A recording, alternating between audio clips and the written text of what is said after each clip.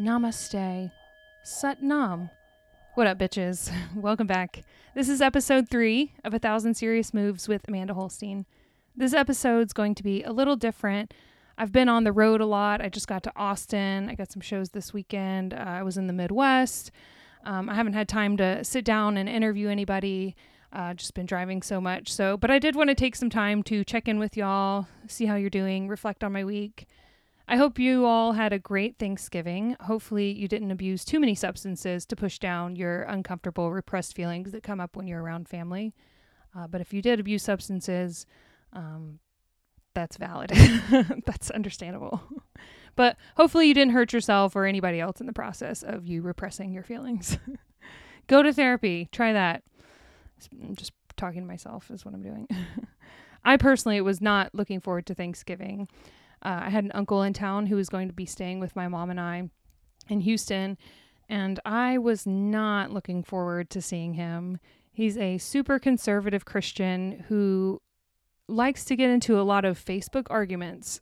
So, I don't really like to participate too much or engage too much with people who try to convince people to believe what they believe by using a lot of caps lock and exclamation points. So I was dreading the possibility that he was going to bring up Christianity or politics or try to save me or whatever. There's just a lot that I was dreading. I was dreading the possibility that I wasn't going to be able to be myself around him without feeling judged. Despite my anticipation of what could go wrong, my mom urged me to just be open. So I took a deep breath and resigned that I could at least be open to the possibility that it wouldn't be an entirely miserable experience. And guess what? It wasn't that bad, actually.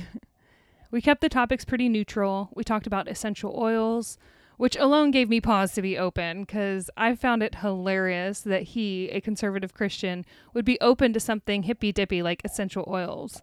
So rather than talking about the condition of my soul through a Christian lens, we connected over the medical benefits of peppermint oil. Namaste. Who knew? Which goes to show, too, that people are complex, and it's possible to not agree on everything with a family member and still find ways to bond. Also, I see now that while I was the one who was afraid of being judged, I was actually the one who was judging him. So, good job. After Thanksgiving, after learning that lesson, I had a show last night in Houston, and I went up first. The host did no time up top, and I bombed. Well, it was more like a half bomb. There were about 5 casualties in the bomb, and maybe 1 terrorist died. So bombing last night was definitely a bummer. No one likes to present themselves in a subpar light. But unfortunately, that's part of the process of getting good at comedy. Eating a big, fat dick in front of a bunch of strangers. I'm not sure if non-comics can relate, but bombing feels a lot like, when you say something stupid and you regret it for weeks after? Like when you're driving and you cringe to yourself when you randomly remember that time you brought up your dead dad on a first date. That's what bombing feels like. So, and I was dwelling on it for a while. And I could list off a bunch of reasons why I bombed last night. I could blame it on the audience, the host. I could blame myself. Or I could let that shit go and move on. Bombing is a valuable experience to get good at comedy, to take the time and reflect on how you can get better for the next time, analyze a set, reevaluate, fix it for the future. But there's also a time to let that shit go. Regretting the past beyond a point of instruction is just carrying around a weight. Regret can keep you from moving forward and being free. Because when you're dwelling on what went wrong in the past, you're not living in the present moment.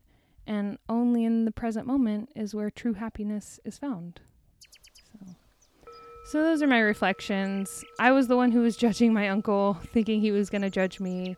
And not to hold it against myself that I'm not perfect and that I killed a couple of casualties in a half bomb last night. But thanks y'all for listening. I got some really great podcasts lined up for y'all in the next week or so. This week, I'm going to have Brad Gray and Jake Rawls. They host The Regular Dude Report, which is a podcast outside of Houston. Brad Gray is a comedian. Jake Rawls is a musician. He's in a punk band called Chemo for Emo. I'm also going to have an episode coming out soon with a fellow comic from Austin named Chris Castles. We're going to talk about spirituality, all of that shit, all that good stuff that y'all are going to learn to love. Thanks so much for listening. I have a new website up. I just updated it, got a bunch of new show dates up. I'm going to be in Houston this Tuesday. Let's see. Tuesday, November 21st at the Secret Group at 10:30, and then Wednesday the 22nd at the Secret Group also in Houston at 8 o'clock. And then I'm going to be in San Antonio Friday the 24th at midnight at the Blind Tiger Comedy Club, and then I have another show in San Antonio Saturday the 25th. So check out my website. It's therapistjokes.com. Also follow me on Instagram and Twitter, The Rapist Jokes. I hope you all have a great week. I wish you love, courage, pussy, money, weed, enlightenment. Namaste.